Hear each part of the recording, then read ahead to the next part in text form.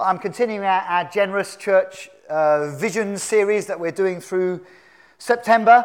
And this morning I'm looking at financial giving. Oh, yeah, you see, you were more excited about worship the other week. Financial giving and all this Generous series is rooted in the grace of God, in His gospel. It's rooted in the finished work of Jesus that we've been rightly singing about this morning. It's rooted in His generous love and His kindness towards us. Joe mentioned last week the passage Paul writes to the Philippian church where he says our attitude should be the same as that of Christ Jesus. And if we're becoming disciples of Jesus Christ, then all of this shaping of His example in our lives should mean that we respond to Him generously in our life of worship, in our love for one another, yes, in our financial giving, and also in our serving, which we'll look at next Sunday as well. Turn with me in your Bibles, please, to 2 Corinthians chapter 8, Paul's second letter to the church in Corinth. It'll appear on the screen as well. 2 Corinthians 8, and I'll pick up from verse 1. We'll just read a few verses to give us a context together. Now, brothers, we want you to know about the grace that God has given the Macedonian churches. Out of the most severe trial, their overflowing joy and their extreme poverty welled up in rich generosity. For I testify that they gave as much as they were able, and even beyond their ability. Entirely on their own, they urgently pleaded with us for the privilege of sharing in this service to the saints. And they did so, and they did not do so as we expected. Let's get that right. But they gave themselves first to the Lord, and then to us in keeping with God's will. So we urged Titus, since he had earlier made a beginning, to bring also to completion this act of grace on your part. Just as you excel in everything, in faith, in speech, in knowledge, in complete earnestness, and in your love for us, see that you also excel in this grace of giving. I'm not commanding you, but I want to test the sincerity of your love by comparing it to the earnestness of others. For you know the grace of our Lord Jesus Christ, that though he was rich, yet for your sakes he became poor, so that you through his poverty might become rich. And then just a few verses over in chapter 9, Paul continues his theme, and we'll pick it up in verse 6. Remember this, whoever sows sparingly will also reap sparingly, and whoever sows generously will also reap generously. Each man should give what he's decided in his heart to give, not reluctantly or under compulsion, for God loves a cheerful giver. And God is able to make all grace abound to you, so that in all things, at all times, having all that you need, you will abound in every good work. Let the Lord's people say an amen, please, to those verses. Lord Jesus, we thank you that your kingdom is at work amongst us. We see the signs. We thank you for this week of prayer, the things that you've awakened in our hearts again as we've come before you with open hearts. We pray, Lord, continue to grow your kingdom, even in this very specific area of our financial giving. Lord, would you shape our hearts as disciples of yours this morning? Would you give us a gift of faith? And may we learn and grow together for the sake of your glory and the expansion of your kingdom. Lord, not just to the 100,000 plus around us here, but to the nations of planet Earth, we pray. There are no limits. You are able to make all grace abound. And so we trust you to speak to us and stir us again this morning. Amen. Amen. We use this phrase, we're using it this week in the prayer week, that we have a vision which outweighs our resources. I feel that at home, and we certainly feel that corporately together as well. We have a vision which outweighs our resources. One of the taglines on that we've often used is that the only limit that is on us is whether we believe our generous God could express his love for Crawley through the likes of people like you and me. If he can, then there's no limits to his grace working through us. But if that's going to happen, then there are some discipleship issues that are at stake in our hearts. We've got some worldly thinking to lose, particularly with regard to money and possessions, and we've got some kingdom thinking to be shaped in. So this morning really is a bit of a discipleship vision review on our giving. I'm going to start with some simple biblical principles on money and possessions and discipleship. And then we'll look for a few minutes on how does it all work here and hang together with regard to our finances. And then, of course, what are we asking you to do about it? What are we going to do about it together and look at our heart response? It's just worth me saying, Justin's welcomed you if you're a guest here this morning, but if you are a guest, we're not after your money. And you may have thought, oh no, these guys are always speaking about money. They've just reinforced my view about churches. I haven't spoken on money here for about 2 years. You're just unlucky this morning. But maybe it's great news. So we're really not after your money. In fact, church members, we're not after your money. What we're after is hearts that become more and more like disciples of Jesus Christ. And I think when we get that right, God takes care of the money. And perhaps today, teenagers, guests, adult church members, there are some discipleship principles of value that we can learn together. So the first thing to say then is that everything in our world and everything in our culture out there, certainly in the West, is against the idea of generous financial giving. The way that we think as disciples now just seems completely opposite, at odds, upside down, pointless. Even the world might think you're putting an unnecessary strain on your personal finances by trying to give generously as a disciple. It may be, even just in saying that you realize, wow, I'm more shaped by the world culture than I am by a discipleship culture. Perhaps some thinking needs to change in us. Last month, when we still had summer, do you remember that? I had a lovely walk around Tilgate Lake with Dave Swan, just picking his brains. Dave's really good on this stuff. Dave was just reminding me about these ideas of contract versus covenant. Let me unpack what we mean by that. Everything in the way we've been brought up and the way society works here in the West, we're wired to think that we're programmed to think that if we give money or we serve in some way in order to get something back, it's that kind of contractual arrangement that operates in society, isn't it? It's how the world of contract works. We make a decision process every time. What's this worth to me? What kind of investment is this for the return that I will get on it? How will I benefit from this exchange? And it's a merit, a works-based system of thinking. It's actually at odds with the gospel, and that's where we clash straight away. It's thinking that is rooted in the language of the Bible, in the law, in the old covenant. And if we read our Bibles, and we've reveled in the gospel of grace this morning already in our worship, we realize that we don't relate to God any longer under the old ways of the law. Thank you, Jesus. Christ has redeemed us from the curse of the law. He's brought us into an altogether more fruitful way of living and giving and serving. It's not that there isn't value in the contract way of operating. You know, you go to work, you fulfill your work contract, you receive finance. That's great. That's a really good thing. We're not saying chuck it all in and go and live in the hills. We are saying with regard to the way that we operate as disciples of Jesus Christ, we operate out of covenant. We're rooted in love. It's a Christ-like serving and giving methodology that we operate in, where we're thinking all the time about the greater good. We're motivated by serving Jesus and blessing others and seeing his bigger picture rather than thinking, what's the exchange worth for me?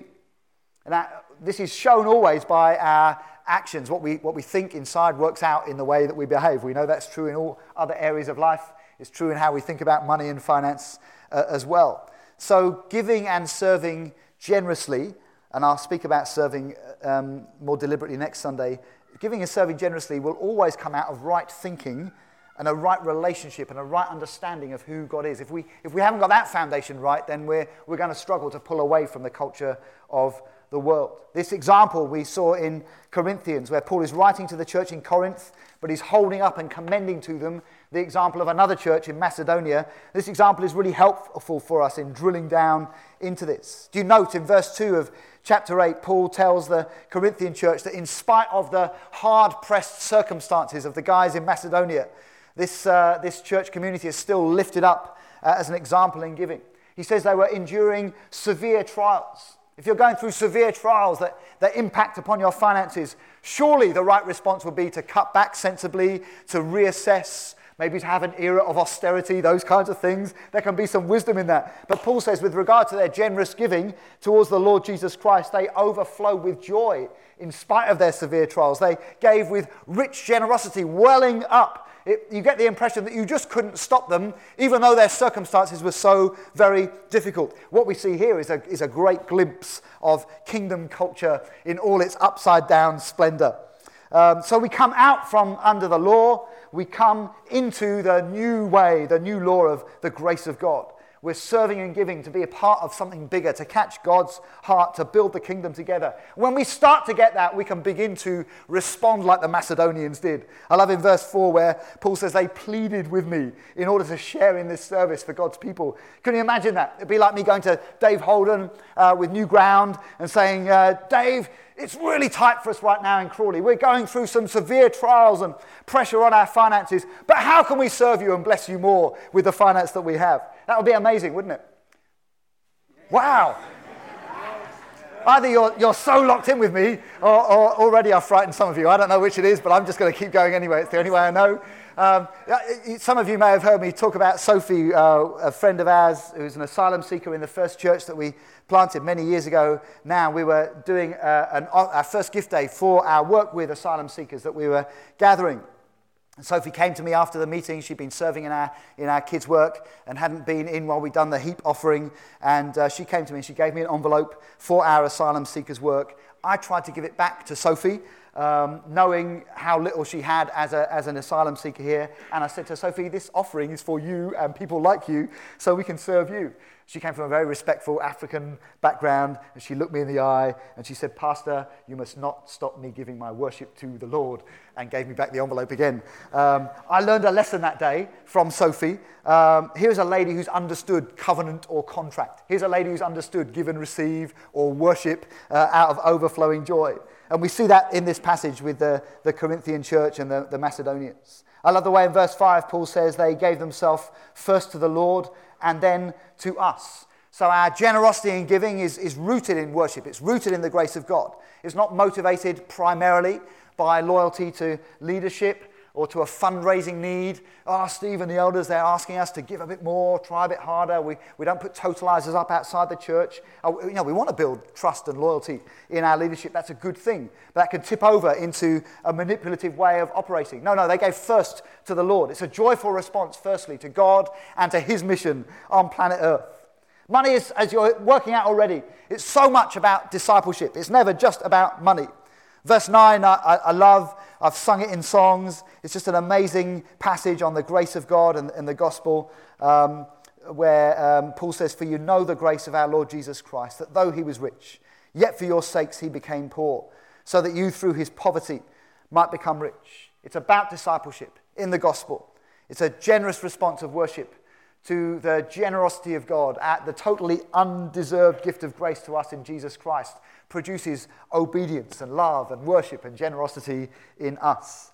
I read a quote this week from Alan Scott, a Vineyard pastor. He said, we don't worship for an outcome, we worship as an offering. Again, I think that sums up some of the stuff Dave talked to me about around the lake last month. We don't worship for an outcome, we worship as an offering. In the end, we give our money, our time, our best to God because we love him, because we love to worship him. There is a sense of obedience. Rightly, we're commanded to give. We'll look at a passage in a moment. But our motivation primarily is one of, as children who are loved by God, so happy to give back to God. And so when we come to looking at the specifics in a moment, this heart attitude of overflowing joy in generosity is released and originates from the gospel here in verse 9. This self-giving attitude of Jesus Christ towards us. So with this DNA in us, along with the Macedonians, we also perhaps could begin to excel in this grace of giving, as Paul says to them. So giving is a part of our life of obedience. It starts the day we repent of our sins and we trust in Jesus Christ to lead our lives. We mentioned the baptisms coming up soon. Giving starts at that point in every way. The moment I say yes to Jesus, the moment I take the first step of obedience, it continues with obedience in baptism. Continues every day then, where I make decisions about the lordship of Christ. That means I'm going to rebel against the culture and the pressure of the age, and instead I'm going to choose to trust God to provide for me, to forgive my sins, to meet my needs, just as he's promised. Everyday steps of obedience are rooted in this stuff. I was just reflecting this week, and I realized Joe talked about his great parenting last week. My mum and dad did well with me and my sisters. I learned to give as a young man when we were very young. I started giving putting some in the offering at church as soon as I had a paper round. I remember when I first got my proper job and was able to give. We wrote checks in those days. It's a long time ago.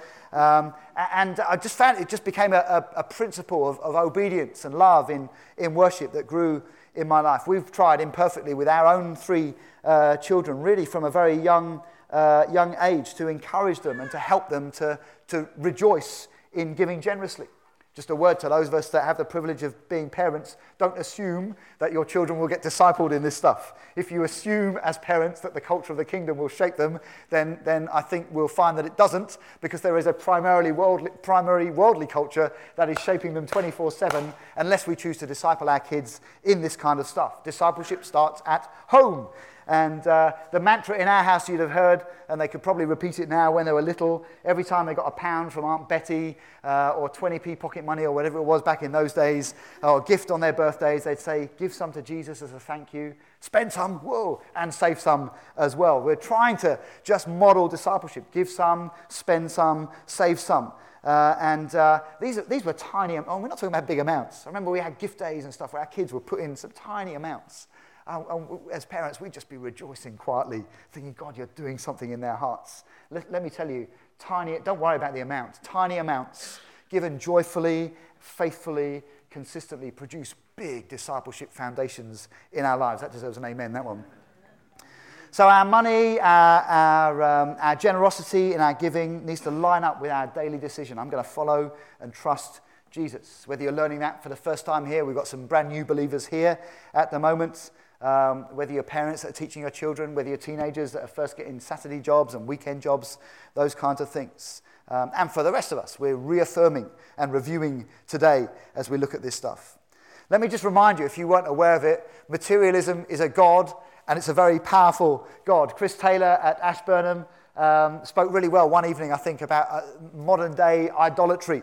Well worth a listen on the New Ground website if you get a chance to review that one. This old-fashioned Bible word, idolatry, covers what materialism is really, really well. We break the first 2 commandments and break God's heart every time we give in to materialism, where God says, you'll have no other gods before me. Worship the Lord your God above all others. We miss this amazing opportunity. Every time we give in to materialism and bow before materialism, we miss the opportunity to allow God to express his love and his care through his kind provision for us when we take matters into our own hands. We can learn that at any age. Idolatry in materialism, what does it look like? Because it sounds a bit weird. It means I put my trust in my money, my savings, my ability to provide, our earnings, my investments, my pension, my finances, my lottery ticket, whatever it may be that you put your trust in over and above trusting in the Lord Jesus Christ for his provision and his grace that is able to abound in all things at all times in every good work so that we have all that we need. It's the very opposite of the kind of worship that we're called to.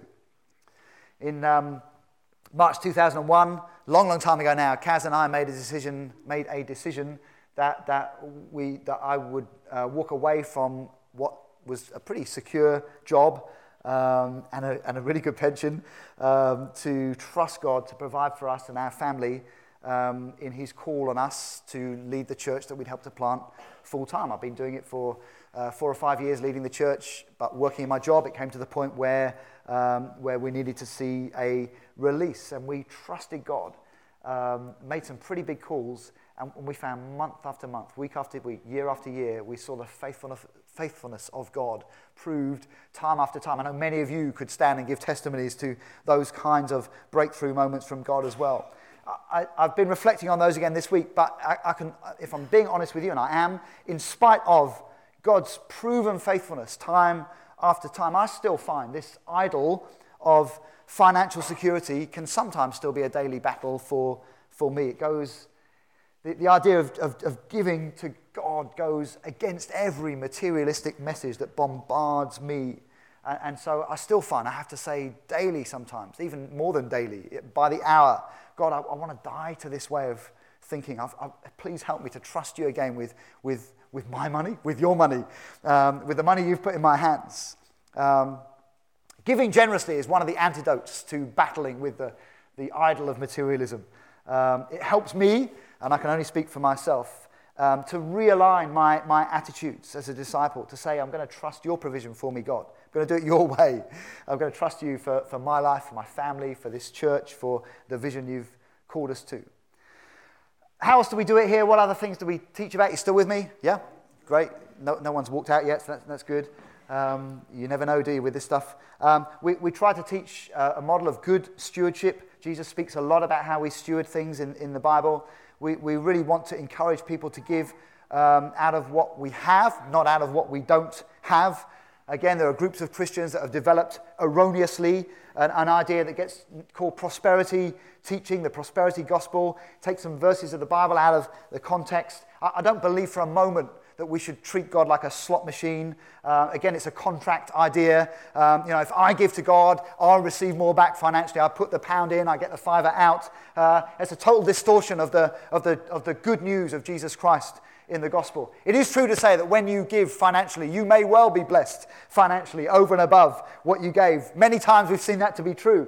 But it's not always true. What is always true is that God always blesses. He always cares for our needs in all kinds of other ways as well. But we should never have this idea of giving in order to get more money back. It's really just another form of selfishness, immaturity, manipulation, those kinds of things. We're commanded in the Bible to give out of what we have, to give out of what we have, and to do so generously and sacrificially.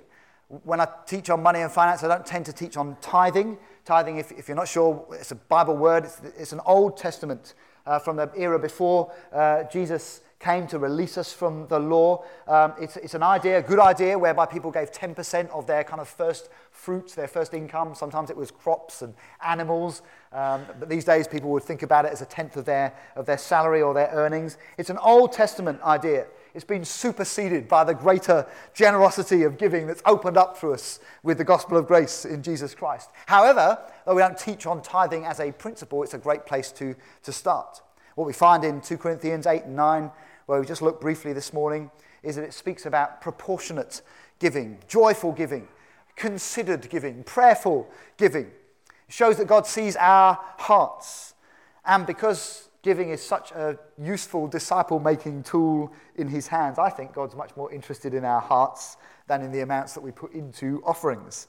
It's probably why Jesus gives that observation in the Gospels of the poor widow who put in a tiny amount into the offering but did so sacrificially, over and above the kind of loud, boisterous, apparently generous giving of the rich ruler. I think, as I said earlier, when we get our hearts right, God tends to take care of the amounts and seems to make all kinds of generous things grow around us.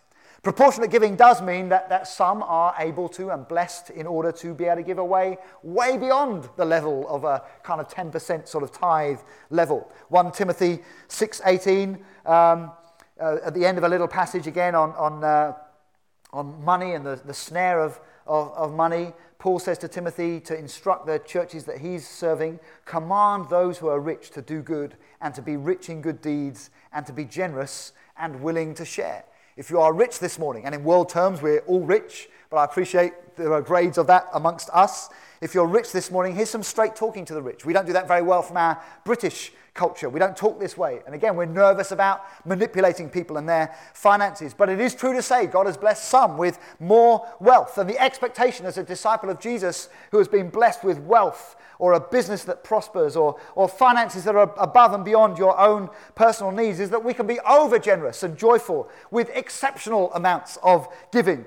Paul says to Timothy, command those who are rich. He doesn't say, hey, if you've got a little bit left over, it would be really, really good if you could help our fundraising drive. He says to disciples, you command them that out of the generosity of God, they are to release this kind of finance. I'll tell you what, we're uncomfortable sometimes talking about this stuff. The idea about proportionate giving, rich or poor, in the gospel is a big, big challenge to us. If we're wealthy, it's a big challenge. If we're poor, it's a big challenge because God's interested in our hearts.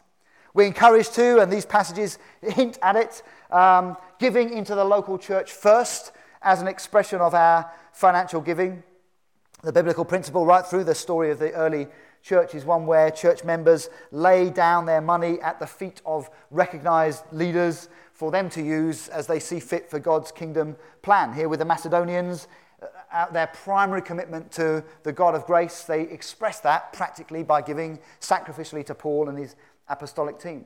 I'm aware in our era there are loads of amazing good causes and charities which many of us here support. In fact, I'm really aware through Joe's amazing stewardship, we support around 45 street children in Africa, in Zambia, through our connection with Joseph and Lillian Wheeler and the Street Life project there. These are amazing things, and there are loads of other, every day I get emails or things through the door, really good things, opportunities for us to give over and above. But I think the principle of Scripture is that we give first and foremost into the local church. It may be that some of us just want to make a prayerful adjustment to reflect this in the coming days. Maybe some of us need an attitude adjustment. Maybe you just look on your bank statement at the money that goes out to the local church. You just see it as another charity giving tick on your bank statement, rather as a priority in your worship and your giving. Perhaps the Lord wants to speak to you about that. In the end, I've got distracted by bank statements. Bank statements say a lot about what we really believe as disciples. I'm not going to show you my bank statement now, unless you show me yours. We put our hands in the air on a Sunday. We say, and we do mean it, that we're investing in an eternal kingdom, expanding kingdom. But I wonder if our bank statement shows, actually, I'm investing more in Sky Sports, or in saving for a holiday that's even way beyond what we actually need, or storing up treasures on earth. Please, I'm not picking at holidays or Sky Sports or some treasures on earth. But my statement really shines a light on the deep priorities of my heart. Maybe yours does too. So briefly, still here, yeah? Great stuff. So how does it work here in the light of these New Testament principles? UK churches generally are set up as charities. Churches, in accordance with the New Testament, are led by teams of elders, but because we set up as a charity, we rightly, and we want to, work with trustees who are members of the church. Trustees ensure that we have a right UK legal compliance and that we do really good, transparent financial stewardship. Being set up as a charity as well means that we get to benefit from gift aid, the money the government give back to us. If you're a UK taxpayer, that's amazing. It also means working with a trustee team that we have some accountability together with elders and trustees, which I think is really, really important. And we're learning more and more to work with elders and trustees together to ensure not only good stewardship, but as a sense of team together, a real faithful vision as we move forward with our local church vision. We work with budgets. I've been working since the end of August on the 2018 budget for our ministries that God's called us to. You may have heard us if you've been around in prayer meetings and at other times. We've already got a kind of outline idea about some things that we feel God's challenging us to in the year 2020. But as well as the kind of big budget, further ahead stuff, just like we do at home, we're dealing all the time with trying to make wise decisions about day-to-day spending, recognizing that the money we have in our hands is sacrificial giving that's been given by you guys. We try to exercise a really simple wisdom in how we do that and work together as a team on that and have some helpful limits on the kinds of decisions we can make. We certainly don't have a spend culture any more than we have a tight culture. I don't think either cultures are rooted in the grace of God. I'm aware many of our leaders and team, not just on staff, but serving as volunteers as well. I know many of you actually absorb some costs that would be on the church budget into your own personal budgets as well, because you don't want to put a burden on the church. That's hugely commendable. Again, I'm not always sure it's right, but it's wonderfully commendable. As an elder, as the guy that leads the team and our team of elders, we don't know what you give. I don't get given a list. There is a list, and one or two trustees are aware of that because they need to for our banking and our stewardship. But I don't know. We don't want the kind of manipulative discipleship that means that I may have a conversation with you and fear talking straight to you because I know you're one of our big givers. I just want to be able to deal with you as the gospel says rather than through any kind of weakness in my heart. So that's why we operate that way. I'm being very honest with you this morning, a little bit of the inside track. The New Testament shows that the kind of lives given up fully to Jesus Christ and to his cause through giving and generosity produce a certain type of church on a mission. And we say we want to be a New Testament church, therefore we want to be New Testament in this as well. So the same kingdom values that come out of that generous DNA exist for us in Crawley as well. Primarily, our money, therefore, is going to be targeted, I would say, at four main things. Our financial giving into the apostolic mission, and lots of what we do ticks that box. Supporting, developing, releasing leaders, extending the kingdom of God through seeing people saved and added and growing in their discipleship, and our care for the poor as well. They're the four main things. And that all works out here through the finances that you give, as we do a little review here this morning. Our financial commitments, again, they're like any other household. We've got bills to pay, we've got staff, buildings, ministries that function in the direction of those four main things that I've just outlined to you, whether it's releasing someone like me to lead the team and preach and teach, or whether it's ministries like our growing kids work and Solid, our youth work, our daytime work, Jungle Tots, all the other outreaches that function in line with the mission of the kingdom of God in and around Crawley. Whether it's the outreach base in the town centre that we call Revive, the cafe and the shop, all these things come under the heading of the finance that we give out in order to fulfill the mission of God. That's not an exhaustive list. There are other things as well. And then we want to give money away. We want to serve the poor. We do that very locally through things like Feed Crawley and other ministries, but also partnering with the New Ground family of churches with a big plan for the nations. We're bearing, as a local church here in Crawley, much of the cost of helping to get the church plant in Cluj established and some of the other work into Romania. We're bearing a big chunk of the cost for the video you just saw, sending us on this kind of door-opening, bridge-building mission with New Ground into Brazil. These are the kinds of things that we pick up on our tab. And then, of course, we've got a big chunk of money that you give that supports our staff that release us into those ministries as well. You're still with me, yeah? Yeah. Hopefully it's not too technical, but giving you an idea of what it all goes to. In terms of pure church staff, you're looking at one guy here. I have the privilege of leading the team.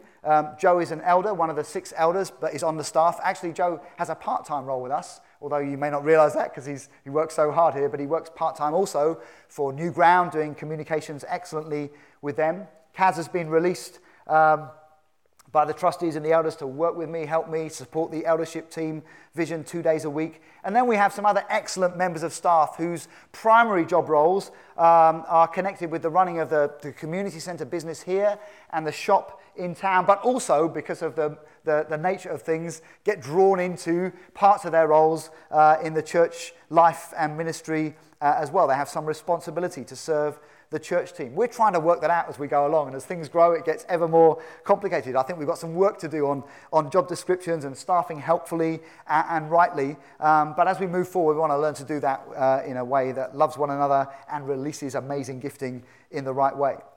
In terms of other income, we don't get a grant from New Ground or New Frontiers or anywhere else. In fact, we give gladly and joyfully into New Ground about £500 a month at the moment. We help to support other ministries and missionaries around the world.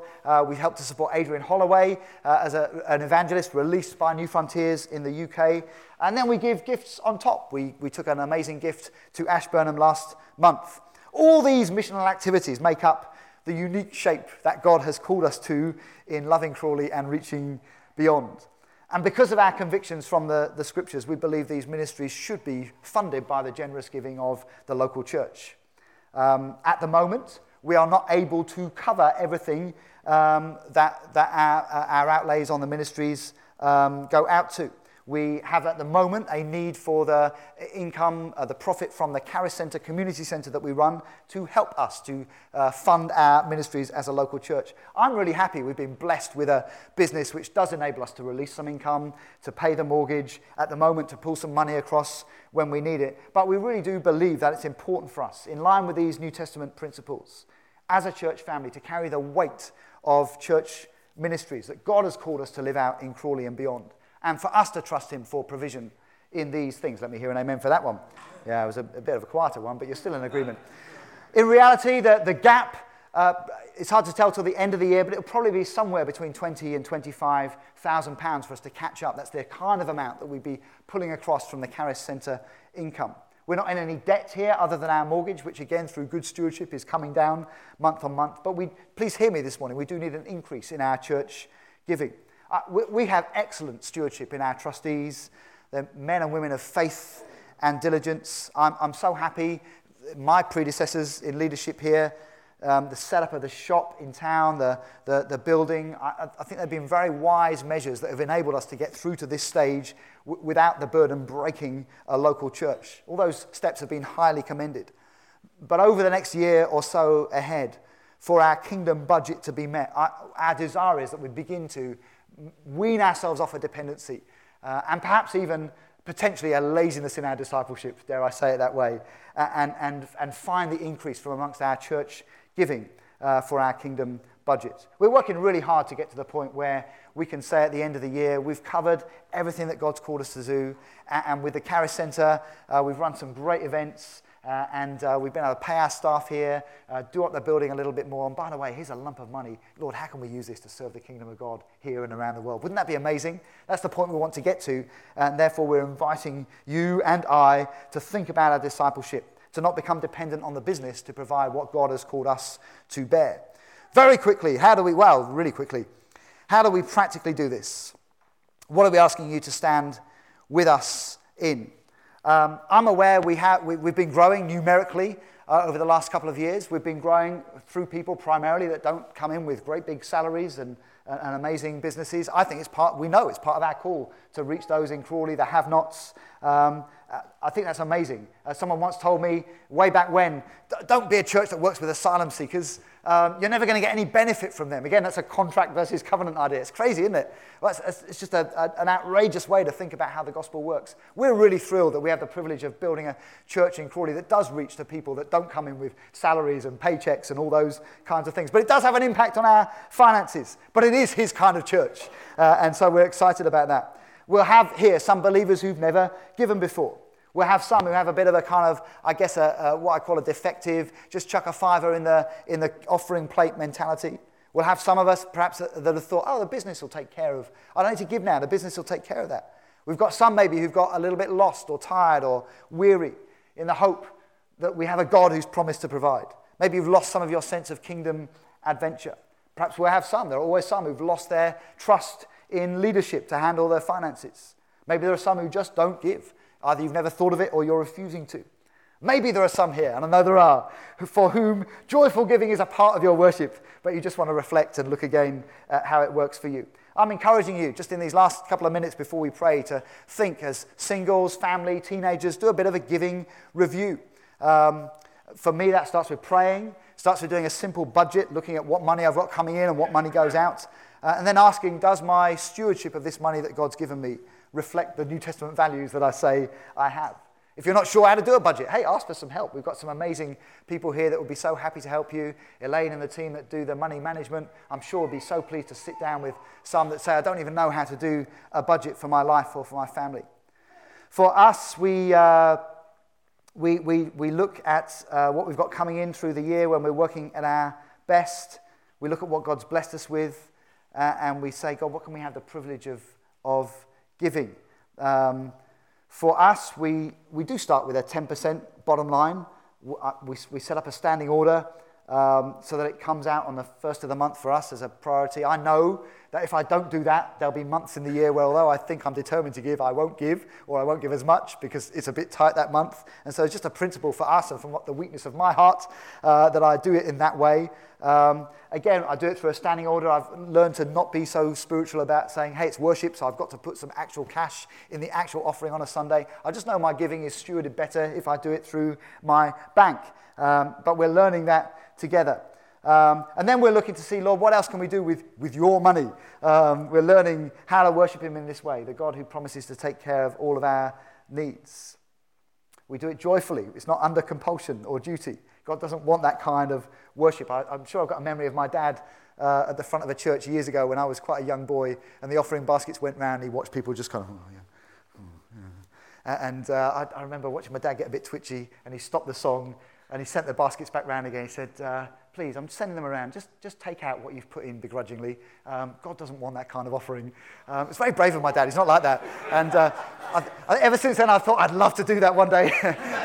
But I'm also aware of my own heart at times. And so and giving by standing order doesn't release you from that. It's great on a Sunday to put your hands in the air and say, God, thank you. Something's come out of the bank that in this moment when offering baskets are going around is a part of my worship and my commitment to you. So let me encourage you, husbands, wives, singles, teenagers, retired friends, disciples of Jesus Christ of any age. This is the kind of worship Jesus wants. Can I ask you to review? Can I ask you to take part in the prayerful privilege of reviewing our joyful giving, whether it's a first step for you from today, whether you give regularly. Let's review Let's recommit our hearts again into this way of thinking and living for Jesus. Just a word briefly. We talked a bit about our 2020 vision. In 2010, we wanted some Olympic tickets, and we realised we're not going to be able to do it. And so in 2010, we opened a little savings account, and we just had £20 a month that we thought we could just about spare it. So we put £20 a month in for 2 years, knowing that by the time it got to the Summer Olympics, we'd have enough not just for some tickets, but to not worry about, how are we going to afford the train into London and a pizza out with the kids afterwards and those kinds of things. We had a lump of money. I've just been thinking about our 2020 stewardship. For me personally, I'm wondering, is it possible for us to use that little Olympic savings account that we still have sat there? I'm thinking if we're going to be going as a church family for some kind of gift day in 2020, where we're saying, Lord, we want to give £60,000 or so into the apostolic church planting vision over and above our regular giving. I'm wondering, where's that money going to come from over and above what we currently give sacrificially? I know for me personally, I won't have it in my hand in 2.5, 3 years' time. I know I'll still have cars that break down, washing machines that need replacing, roofs that still leak, children that still need new shoes at the start of new term, or maybe my kids by then can buy their own shoes. Perhaps that's a good thing. Either way, all that stuff's going on. How am I going to live out these principles? Well, for me, a monthly amount like the Olympic savings, it shapes my heart, pulls me into prayer, and begins to build up an amount. Imagine if scores of us came having done something like that to a gift day. Imagine the joy of bringing a lump that we could never otherwise have brought with us. Some will have saved more, much more. Some will have saved less. But what a joyful privilege it would be for us, alongside our regular giving, to prove the faithfulness of God through ordinary people like us and train our hearts on the journey as disciples at the same time. Amen? Why don't you stand with me? We're going to pray. Thank you for your patience as I've been through not only some biblical principles, but also some very practical outworking of how it works here. I hope that's been helpful. If you've got any questions, please come and ask me. We do have some forms. As you go out of the hall this morning, you'll find the small group sign-ups, which we really want you to participate in. There as well, there are some standing order forms, giving forms. Please, if you're wanting to review, or if you don't yet give, we'd love you to take one of those. I've not put one in your hands this morning. I want you to joyfully and willingly take one. Lord Jesus, I've said many words this morning, but please would you have our hearts. Please would you shape our behavior. Lord, I repent of all the wrong thinking of contract and legalism and the stinginess of my heart, the fear I have sometimes that will you really be able to come through. Lord, even my best of intentions sometimes, that when I'm just through this stage, I'll give, but until then I'm a bit stuck. Oh God, would you shape us as happy, joyful givers that give with thanksgiving and worship. Lord, we choose to partner with you in this expansion of the kingdom. Thank you for this opportunity for our hearts to be trained in discipleship and dependency on you, even as we come and feel the sacrifice of it together. Lord, I pray for us as individuals and as a church family together, we would excel in this grace of generous giving. I pray we might be disciples in Crawley who give freely and joyfully back to you what you've already given to us. I pray that you would free us. Lord, keep freeing my heart. Liberate me from all the idolatrous ways of the world and make us so distinctive as your disciples as we see you providing for our needs, as we serve first your kingdom. Lord, I pray for those right now in this room that are saying yes to this, but are under real financial pressure themselves. Oh God, we dare to say that we trust you and we want to obey the gospel, but please help us